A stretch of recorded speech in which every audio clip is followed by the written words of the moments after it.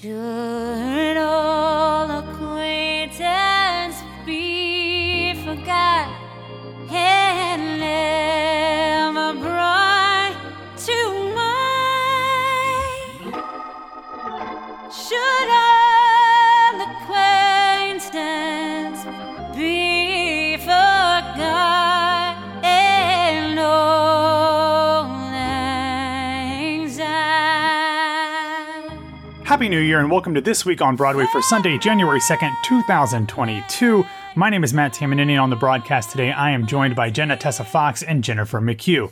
Jenna has been writing about theater for many years for numerous publications, including Playbill Magazine, BroadwayWorld.com, Time Out New York, and HowlRound.com.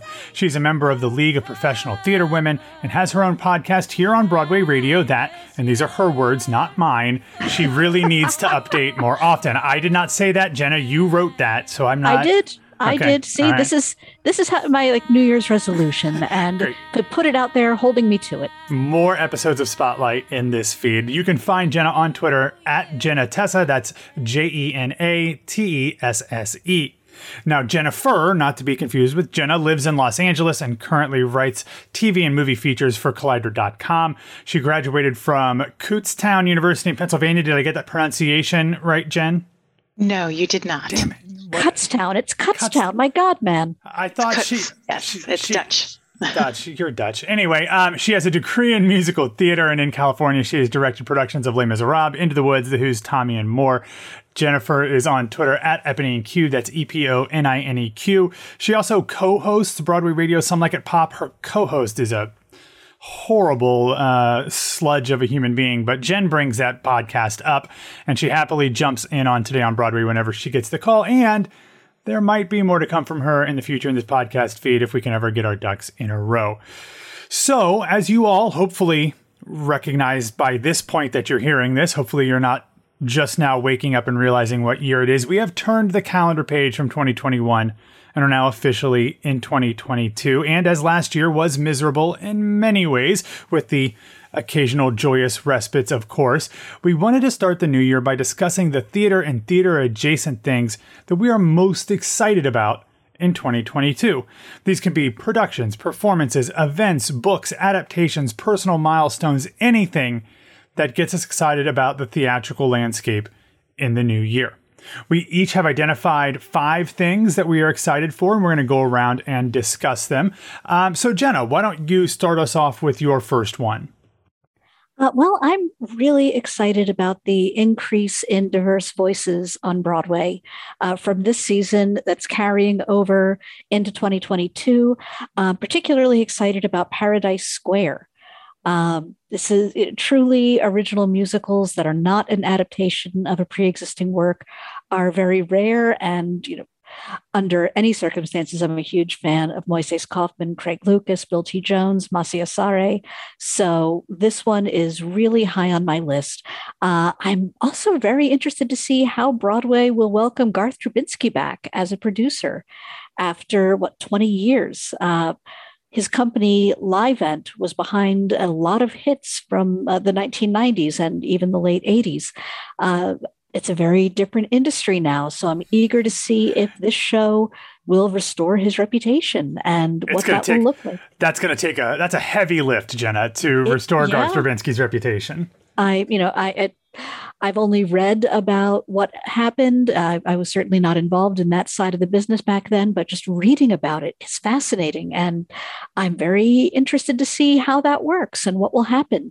The show's premise is also very intriguing. It follows Irish immigrants and Black Americans in New York City during the Civil War and the start of the draft riots.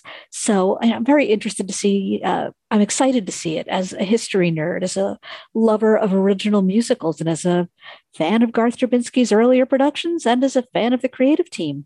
So previews start February 22nd at the Barrymore, and I want to be there.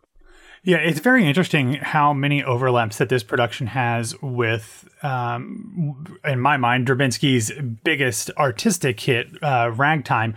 Obviously, we know that the fall of Livent and all of the shady financing that he was doing actually led to an early closure of Ragtime on Broadway in its original run.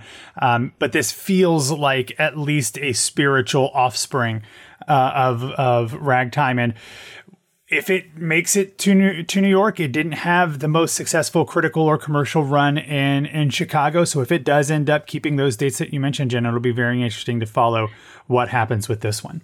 It will. I hope so. I really hope it's good. I'm like I said, I keep saying I'm excited, but I'm really excited.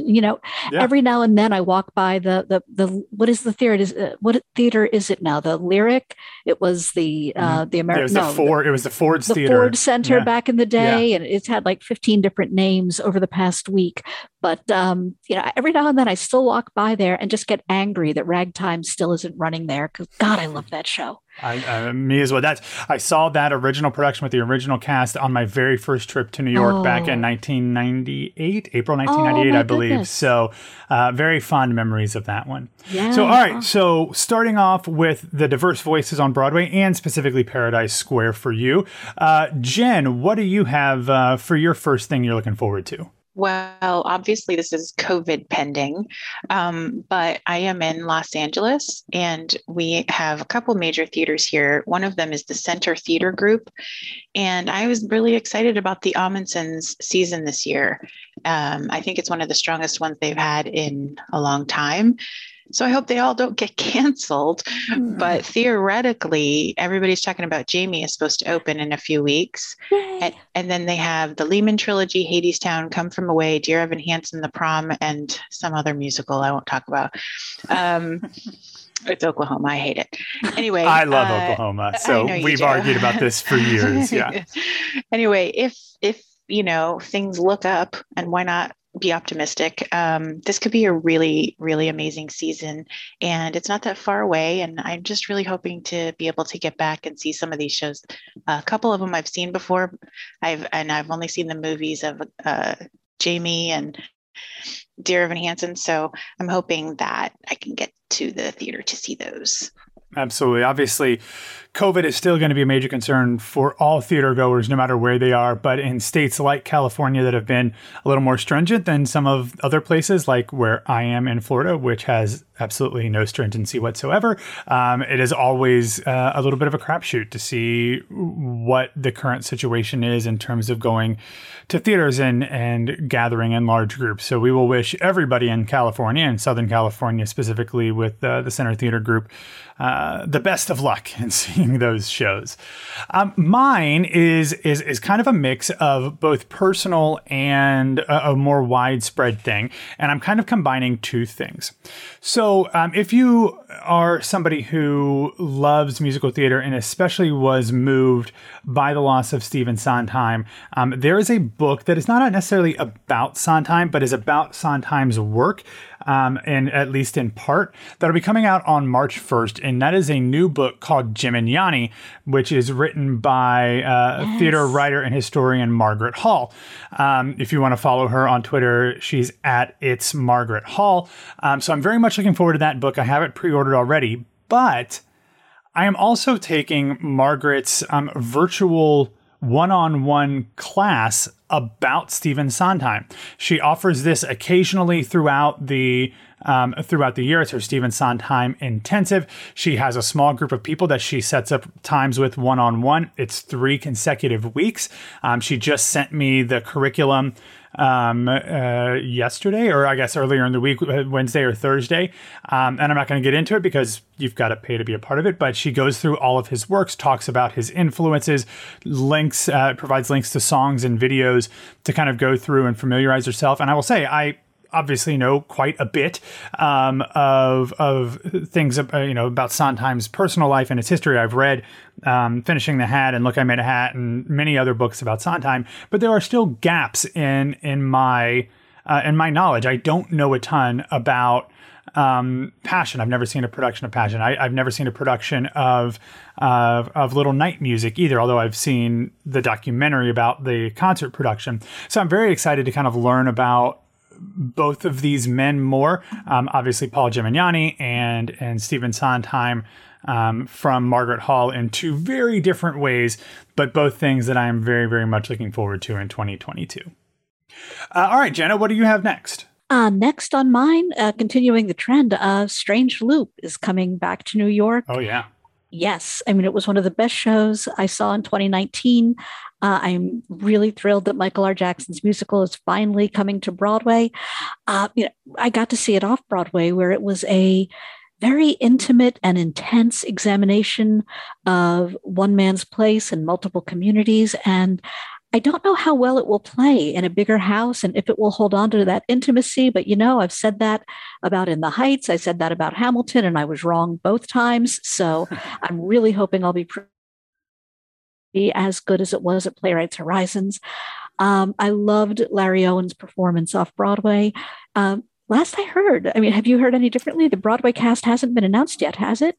Larry Owens is not going to be a part of this production. He is not part of the group that is performing at Woolly Mammoth currently in Washington, D.C., and that is the group that will be bringing it to Broadway, short of anything dramatic happening. So Larry Owens has moved on. Yeah. That's well, I wish I could have gotten down to DC to see the Woolly Mammoth production. I've heard wonderful things. I'm sorry I won't get to see Larry Owens repeat that performance again, but I'm looking forward to seeing the new company. But for the writing alone, I would go back and see this again and again. Sure. And I don't think an opening date has been announced yet, but I'm really hoping it gets here before Tony eligibility ends. When does Tony eligibility end, come to think of it? That has not been announced. The Strange Loop did say that it is going to be opening at the Lyceum Theater early in 2022. So I don't know if early means January or April, but I would assume that they will definitely get in under the Tony nomination deadline. Time has no meaning anymore, so... No, who knows at this point when it comes to the Tonys either, because they don't seem to have any idea what they're doing either way. Exactly. But you're right. The 2020 Pulitzer Prize for Drama winner, obviously this is a show that on its merits alone, aside from performances, is worth seeing. And the majority, I believe the rest of the off-Broadway cast are reprising their roles in Washington, D.C. Yeah. So should have some great performances that have been with the show for a long time as well. All right, Jen, I'm heading back out to the left coast. What else is on your list? Well, one of my Christmas gifts was a subscription to the PBS Passport. Oh, that is a wonderful gift. Mm-hmm.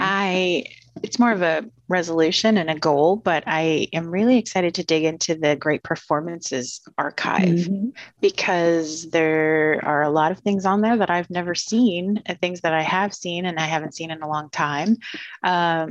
I know currently, Kinky Boots is up there and King and I and 42nd Street. And then there's a lot of other non-Broadway performances like operas and concerts. And there's a Lea Salonga concert. And so one of the things I'm looking forward to is even when we can't leave the house, being able to bring some Broadway out here on the left coast via my television. There was a great performances capture that was done by the National Theatre in London of Romeo and Juliet that was released. When was that, Jenna? April of 2021. Yeah. With Josh O'Connor and Jessie Buckley.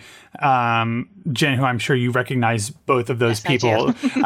They are great, and it's a really, really interesting production because they took what was supposed to be an actual in-person performance and stripped it down and then did it around the National Theatre. So it wasn't just on the stage. They did it in different backstage locations as well because they couldn't have audiences anymore. So they filmed it like a film, but it was a quasi rehearsal. It's very, very interesting. And I loved watching that. In fact, I think I still have it on my DVR, even though I have Passport as well. So I would highly recommend you check that one out, even though it's not a big fancy musical. It's a really great production. And of course, Jen, based off of our Some Like a Pop episode that aired on Thursday, Passport also gives you access to the entire PBS collection of The Great British Baking Show. So just throwing that out there as well. See, I'm just merging the two worlds. I love it. I'm going to stick on screen and in the UK for my next one. And that is because throughout the course of 2021, we have heard news about the Netflix adaptation of the musical adaptation of the classic story Matilda. So we have heard things throughout the years about this being turned into a film, and we finally got some updates in June of 2021. It now looks like it is scheduled to be released in December of 2022. So at the end of this calendar year, stage director Matthew Warchus is reprising his role as the director there. This is obviously the well-beloved Tim Minchin musical adaptation. It is going to be starring Emma Thompson as Miss Trunchbull, which is really interesting because on stage, of course, Miss Trunchbull has always been played by a woman. Ralph Fiennes was originally announced to be playing that role, but they decided to make that change, which I think for the screen is a very, very good idea. And it's got an interesting cast, not a ton of super well-known names. Lashana Lynch, who has a history in the Marvel Cinematic Universe, which you know that I appreciate, will be in there. Andrea Riseborough, who is a stage and screen actress from the UK, is part of this cast as well. I'm a huge fan of the Matilda musical. I'm a huge fan of Tim Minchin, who has been my guest on an episode of Tell Me More in the past. Just such an interesting and unique way to approach this material and turn it into a musical that I don't think that people were really anticipating when this was announced, but it feels so authentic and honors Roald Dahl's original intention. So I'm hoping that a lot of that is maintained in the screen version, as a lot of the creative team from the stage version is still working on it. So I'm got my fingers crossed that this still comes out in December of 2022, and it lives up to the absolutely quirky weirdness that was the stage version. So that is my second one. Well, there goes my number 3. Okay, well, you've got time to think of another one. So there you go. I'm working on it. All right, good. And Matt, did you say the role has traditionally been played by a woman? I'm fairly sure. No, played by man. Ralph Fiennes. Right. If I did, I misspoke. Ralph Fiennes has been was cast in it as I'm blanking on who played it originally on Broadway. Bertie Carvel. Yeah, Bertie Carvel. That's right. Oh my God. Yeah. Between the two of us, we'll get it figured out, Jenna. We are only have half a brain each at the beginning of the year. So it's New Year's. We can't think. Is, exactly. So, all right, Jenna. So hopefully half your brain is ready to give us your third option. All half of it? My God, man, what do you expect of me? Yeah, I've been really intrigued by the upcoming Merchant of Venice production from Theater for a New Audience. I don't know if you've heard about this one. I have not. It's a multi-ethnic performance, which seems very exciting, but it's like shifting the focus from anti-Semitism to, on the production's website, it says racism, misogyny, classism, and homophobia. What intrigues me is that, Merchant of Venice was written by a proudly racist and anti-Semitic white guy more than 400 years ago. The script really revels in its anti-Semitism. And anti-Semitism is no longer quite as popularly socially acceptable as it was in the late 15 and early 1600s. And productions have to grapple with those themes and the ways to make the characters sympathetic. But, anti-Semitism has not gone away. It is still very common. It's still a problem. And I really wonder how many Jewish people will be involved in this production and how director Aaron Arbus will handle the anti-Jewish sentiment throughout the show while expanding it to cover other prejudices. If nothing else, I really hope the production gets people talking about classic works of art and how we interpret them today, and how we grapple with values dissonance, and how we apply the values from classic pieces to our own times. I mean, we revere Shakespeare in maybe some unhealthy ways, and that does include overlooking the prejudices that were very socially acceptable in his time.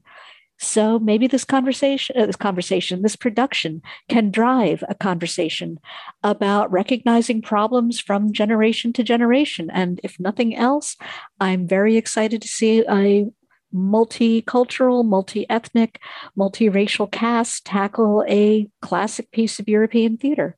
So performances start on February 5th at Theater for a New Audience, and I'm very intrigued to see what they do with it. Yeah, I mean, I think Theater for a New Audience has a pretty good reputation working with the materials they have, whether they are classic works or doing something like Fairview or even most recently Gannett from Will Eno.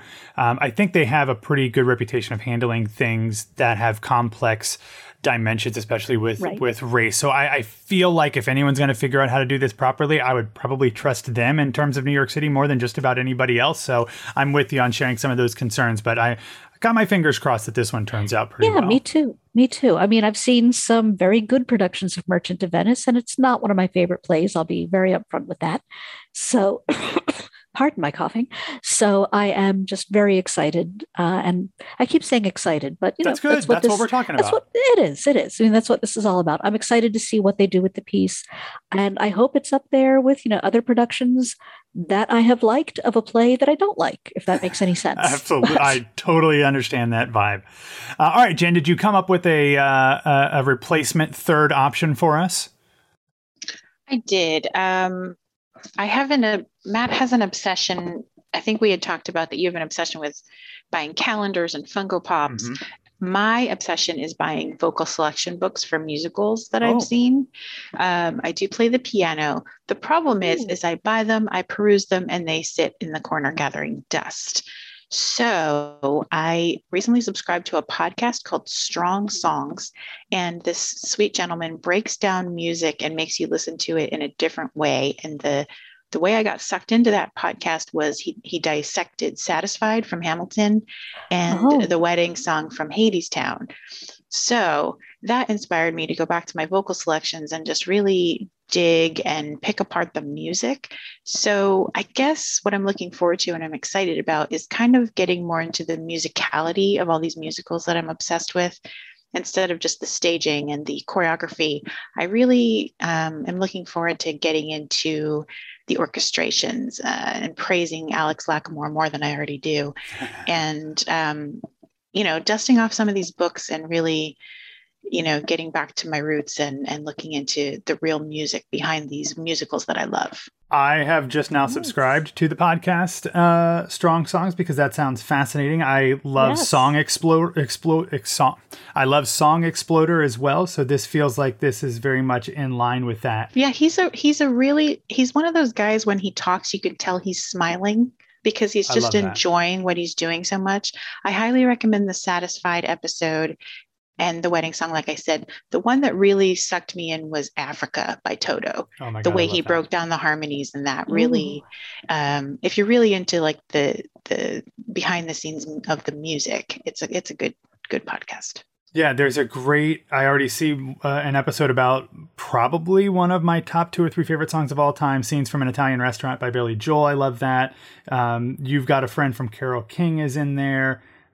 Some great stuff. So that's awesome. I appreciate you adding that to my list. Oh, A Day in the Life by the Beatles. That's one of my favorites as well. So, all right, I'm going to stop looking and get back to our conversation, but thank you for recommending that, Jen. My next one is a bit of a combination. So, I have a number of things already purchased for tickets to make trips up to New York this year. So just in general, what those are, I have a subscription to Encores, so I'll be coming up for all 3 of those shows, which of course includes the Tap Dance Kid, The Life, and the star-studded Into the Woods. I also have tickets for Black No More from the New Group, and I also have the second set of tickets in a limited subscription to the Atlantic Theater Company, which I will be using for Adam Schlesinger and Sarah Silverman's The Bedwetter. So those are things that I'm coming to New York for, and I'm very excited. Of course, I will add other things. But the thing that I'm really most looking forward to in terms of New York theater is the fact that one of those Encores productions, it's The Life, happens to overlap with an already planned trip that my brother and niece have to New York. So, since I was going to be there, They were going to be there. We have decided to combine trips, and we are going to do this whole New York thing together. We won't necessarily see every show together because they're going to see things that I've already seen or don't want to see, and I'm going to see, obviously, plenty of things that they don't want to see. But my brother and niece, who is now 11, were planning on going to New York. I think they were supposed to be there on March 16th of 2020, and that was a trip that I helped them plan a lot for and get tickets for and all of that stuff. That was obviously canceled by the pandemic. So this is kind of their replacement trip 2 years later. My niece is now even more obsessed with musical theater and Broadway and all of that stuff than she already was. So we've already been strategizing and planning about what shows they want to see. I got them tickets for Hadestown for during their trip, but we're going to be going to New York together and seeing some shows together. We've already got Hamilton set as well. They're going to see Six, as well as some other things that they have on their list. So I'm excited, even though my niece has been to Broadway once or twice before and been to the West End, and they've done a lot of theater over the years. But I'm very excited to be able to experience this final big first, I guess, this first big return to Broadway. For an entire week with her and through her eyes. So we'll be doing that in around her spring break in mid-March. So very much looking forward to experiencing that with those two. Just wonderful. And I really hope I get to see you this time. Yeah, I know. It's schedule. I do not have any intention of working much during this one, so that will hopefully happen as well. So what is your... Matt and I have worked together for 7 years now, and we have never met. Yes, but you live in California. I have never in my life been to California. So I just think that's fascinating that I know you so well. I talk to you every day and we've never met. I know. It is very strange. We'll have to fix that here in 2022 as COVID allows. All right, Jenna, I think we are on number 4. What do you have for number 4? We are, yes. And you had mentioned Black No More with the new group. I am very, very excited to see this one. I haven't read George Schuyler's 1931 novel, and I need to. But I mean, this is a new musical with the book by John Ridley, who wrote the screenplay to 12 Years a Slave, music by Tariq Trotter, who's also known as Black Thought from The Roots, Anthony Tidd, James Poyser, Darrell Waters, lyrics by Trotter, choreography by Bill T. Jones, yet again. And the cast list is just jaw-dropping. Trotter is also on stage as well. He's playing the role of a scientist who invents a machine that turns Black people white. It's got Jennifer Damiano, Brandon Victor Dixon, Tamika Lawrence, who was just so wonderful in the Carolina Change Revival, Tracy Shane, Ephraim Sykes, Howard McGillen, Lilius White. I mean, even if subject matter weren't compelling. Yes, exactly. I mean, the cast and creative team would just make it a must-see in its own right. So I'm super excited to see that. I'm so glad you're going. And let's talk after we finish recording and figure out when you're going, because I want to go the same day and we can talk all about it.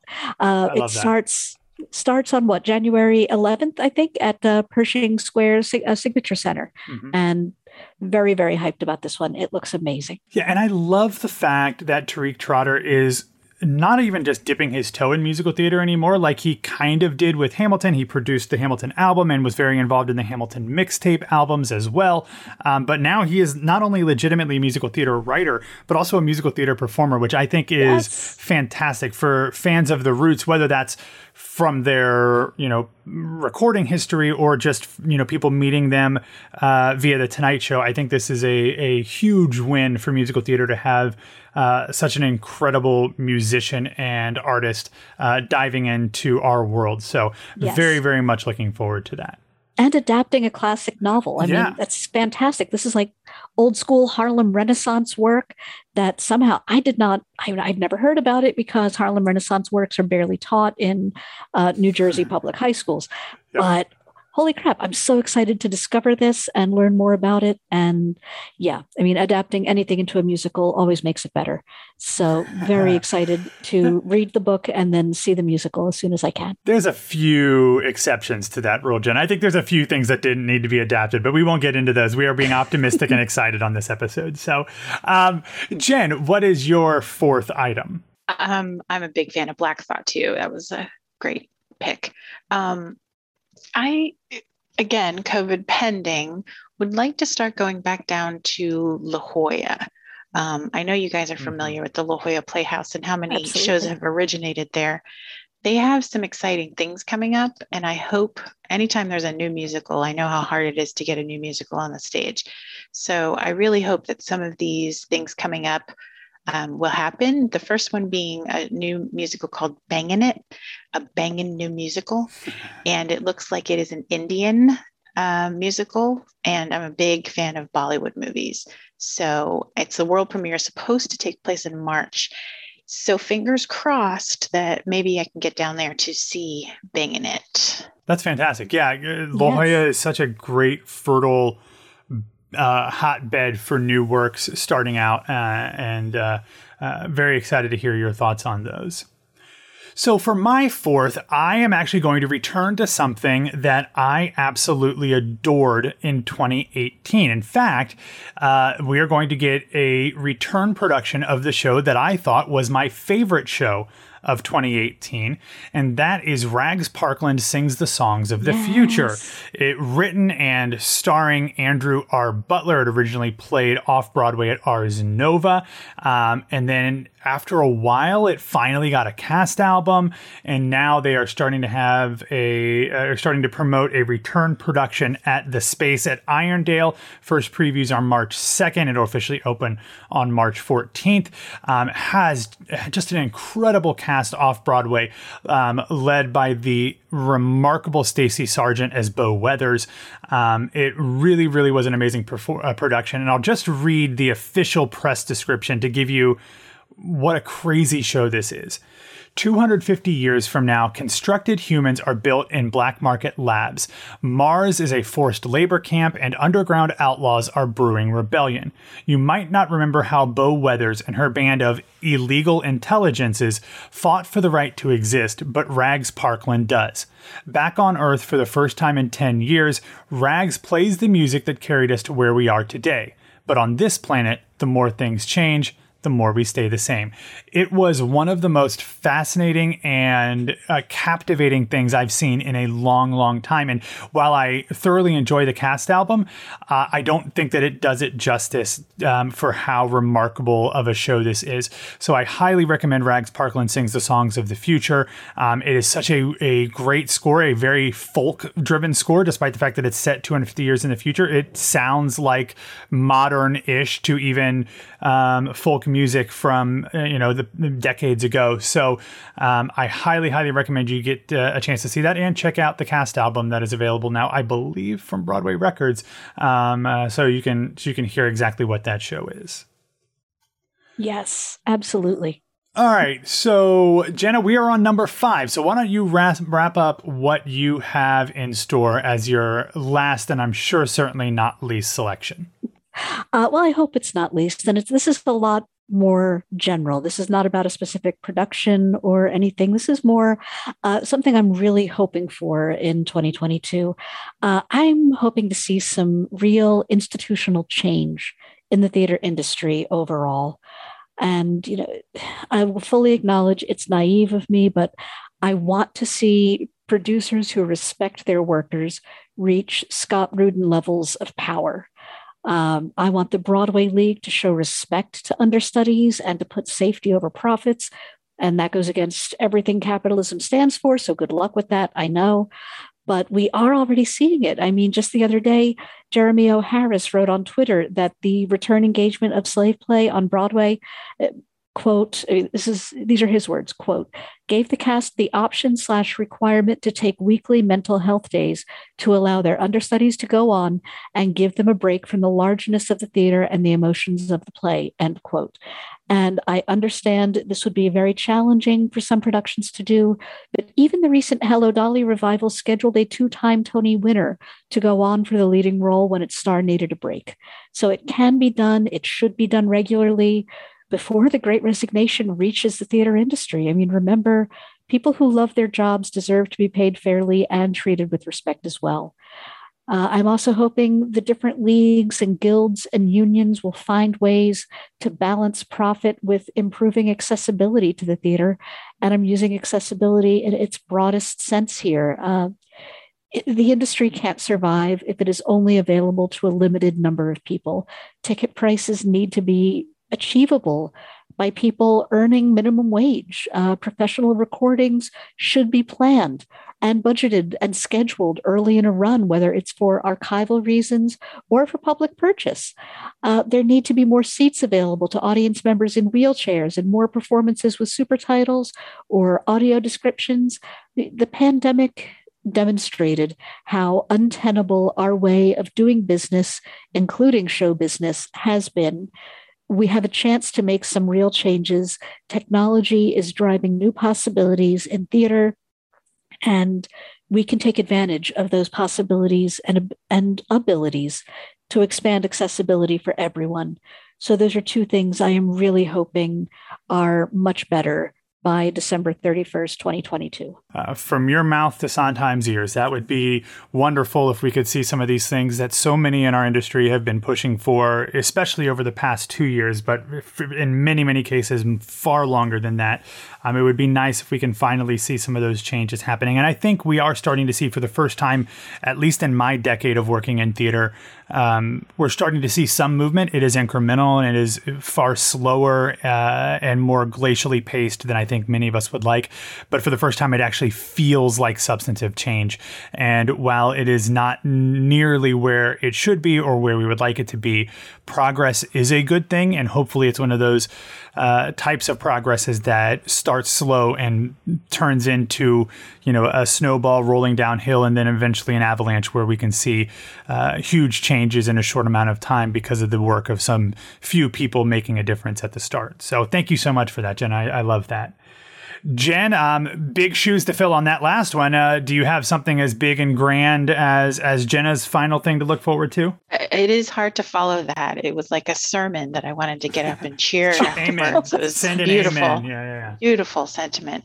Along the same lines, I would hope that people would start really going to smaller theaters. Out here, we have a big 99-seat theater community. And a lot of the things you get to see on Broadway start here or in small theaters across the country. And these are the theaters that really need the help because, these are either union actors that are working under the radar or non-union actors, and they need the support and the exposure. I work with a small theater here in LA called the Rogue Machine, and we've churned out some real winners, such as Small Engine Repair and One Night in Miami, both originated at our theater. And there's some real good stuff, but we need butts in the seats to make them happen. Currently, they're showing a one-man show called This Wonderful Life, and they really give exposure to playwrights who they love to premiere new work there. So not just here in LA, but all over the country, even in New York or at the outskirts of New York. Go support the smaller theaters as well as Broadway, because it's not just Broadway that's struggling. I love that. Yes, this is me jumping to my feet and clapping. That's great. Thank you for that, Jen. That is wonderful. Well, and what's interesting is I don't think that I knew Small Engine Repair started there. I knew about One Night in Miami, but I just ordered the script for that one. So I guess if I have any questions about it, I will know exactly who to contact. Yes, a big shout out to my good friend, John Polano. Very cool. Very cool. All right. So you two went kind of broader. I am going to the exact opposite extreme, and I'm going very personal with this last one. If you follow me on social media, and I think I've even mentioned it on some of our other podcasts here on Broadway Radio, you might know that I am, after 8 years of working, I am being busy with that. I am finally dipping my toe back in the actual theater making life that I once had. I will be co-directing and co-producing, and I guess production managing a show at the 31st Annual Orlando International Fringe Festival. This is the longest continuously running Fringe festival in North America. And it is a show. It's a new musical called The Lady Juliana, which is written by my co-director, Lane Cotignola, who has previously won Best of Fringe with a previous musical called Seasons. She and I have been friends for about 7 years, and we've kind of been playing around with getting this on its feet for just as long. We did a previous concert version here in Orlando back in 2015 or 16. I can't remember exactly. She's had a couple workshop productions in Australia and York, England, mainly because the show is set on a boat that is taking real life women who actually lived in the late 1700s, early 1800s, who were convicted of crimes in England, down to Australia to help populate Australia as a penal colony. Every person in this show is a real human being. And while we, of course, like Lin-Manuel Miranda did, take some artistic license here and there, it is primarily their true stories about what they went through on the boat and afterwards. We just finished auditions and we have cast the show. In fact, before I jumped on to record with you two, Elaine and I were going over contracts. We are very, very excited about the cast we put together. We're very excited about the staff, the designers that we put together. And while this is a Fringe festival, this will be a fully staged production. And we are very, very excited about that. So we are hoping that this is not the end of this show's future and we can take it to other places, either in Florida, around the world, and hopefully even New York after this run. But this will be the first fully staged run of the show, and we could not be more excited. I think the work that Elaine has done on this show is exemplary, and we are honing and tweaking things as we speak. So if you are in the Central Florida area or would like to come to the Central Florida area, the show will run at various dates from May 17th through the 30th at the Orlando Shakespeare Center in the Orange venue. We don't exactly know what dates yet. We won't know that until March, but very, very excited to be a part of what is effectively the world premiere of The Lady Juliana. So very excited to have that out in the world. Yes. Wonderful. Awesome. So before we end, we did want to mention we are recording this on New Year's Eve, and just less than an hour before we started recording, we all heard the sad news that one of the literal icons of the 20th and 21st centuries, Betty White, passed away. She is, of course, known for all of her work on screens, but she has been such a light and a joy for so many people for decades and generations. Jen, you are kind of our TV expert on the pod right now. What are your thoughts upon hearing about the passing of Betty White at the age of 99? I mean, everyone knew it was coming, and yet you were hoping that it was never going to happen. 99 years and 49 weeks is hardly something to be sad about, but I think she could be considered the first lady of television. You know, she's 100%. Been around since its inception. She's been on shows for every generation. She's been in movies. Like, there isn't a person of any generation that doesn't know who she is, and everyone knows her for something different. And the second you say, "Oh, I love Golden Girls," someone will say, "Oh, you got to watch her on Mary Tyler Moore," or "Oh, you got to see her in The Proposal." So it's a hard day for those in television land, because she's, one of the originators. So I was watching a Golden Girls episode a few weeks ago, and she was sitting around with the other three and says, the one thing that's hard about getting older is that at one point there's only going to be one of us left. And I thought that was very, very tough to watch. And now she's gone. So it's a tough one. Yeah. Jenna, what about you? Oh, I mean, I can't follow that. That was beautiful. But I just saw a comment from, I'm blanking. I should try to find it on Twitter again. But some very wise person posted, you've lived a good life if 99 years doesn't seem long enough. And yeah, I mean, she did such amazing work. She blazed trails on so many ways. I mean, she insisted back in the 50s, I think, she insisted on including Black performers on her TV specials. And when censors said, well, this won't run in the South, she shrugged and said that it won't run in the South. And she spoke out. She did things. She did things, and may we all do such good work. She was, I saw an announcement from GLAAD about all her work for the LGBT plus community. And I remember episodes of The Golden Girls where, I have no idea how much creative input she had into that, but they were, even as a kid, I was like, oh, I don't usually see this topic on TV.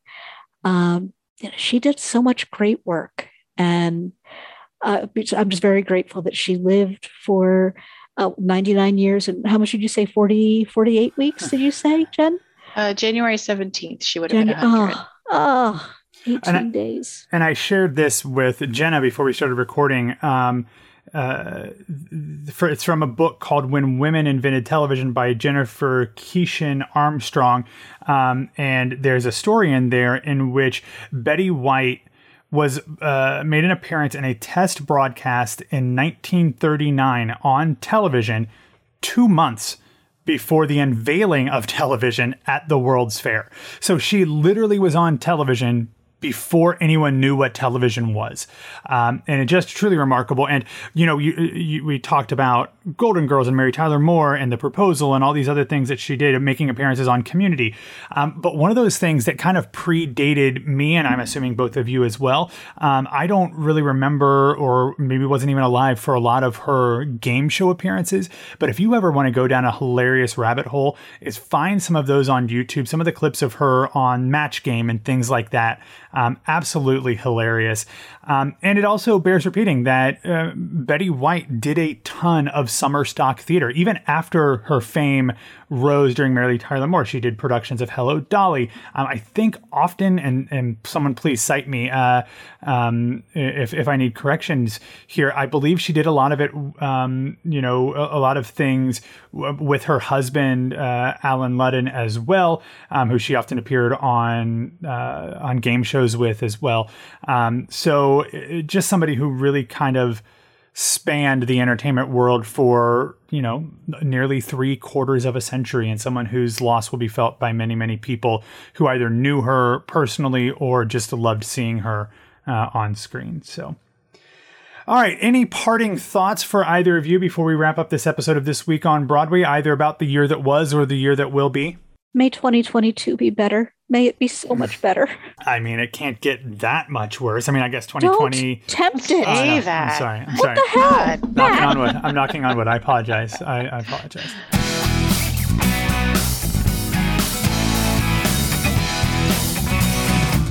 How long to next year? 3.5 minutes. Well, all right, everybody. Thank you so much for listening to this episode of Broadway Radio's This Week on Broadway.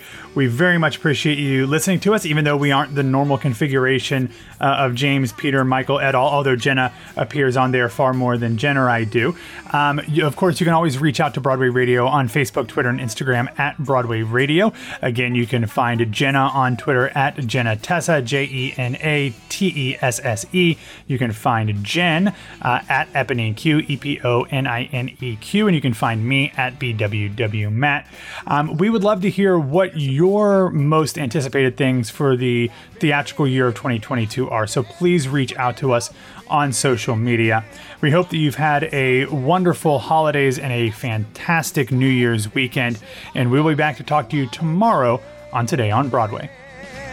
Last week I wanted just to disappear. My life was dust, but now it just may be a happy new year. A happy new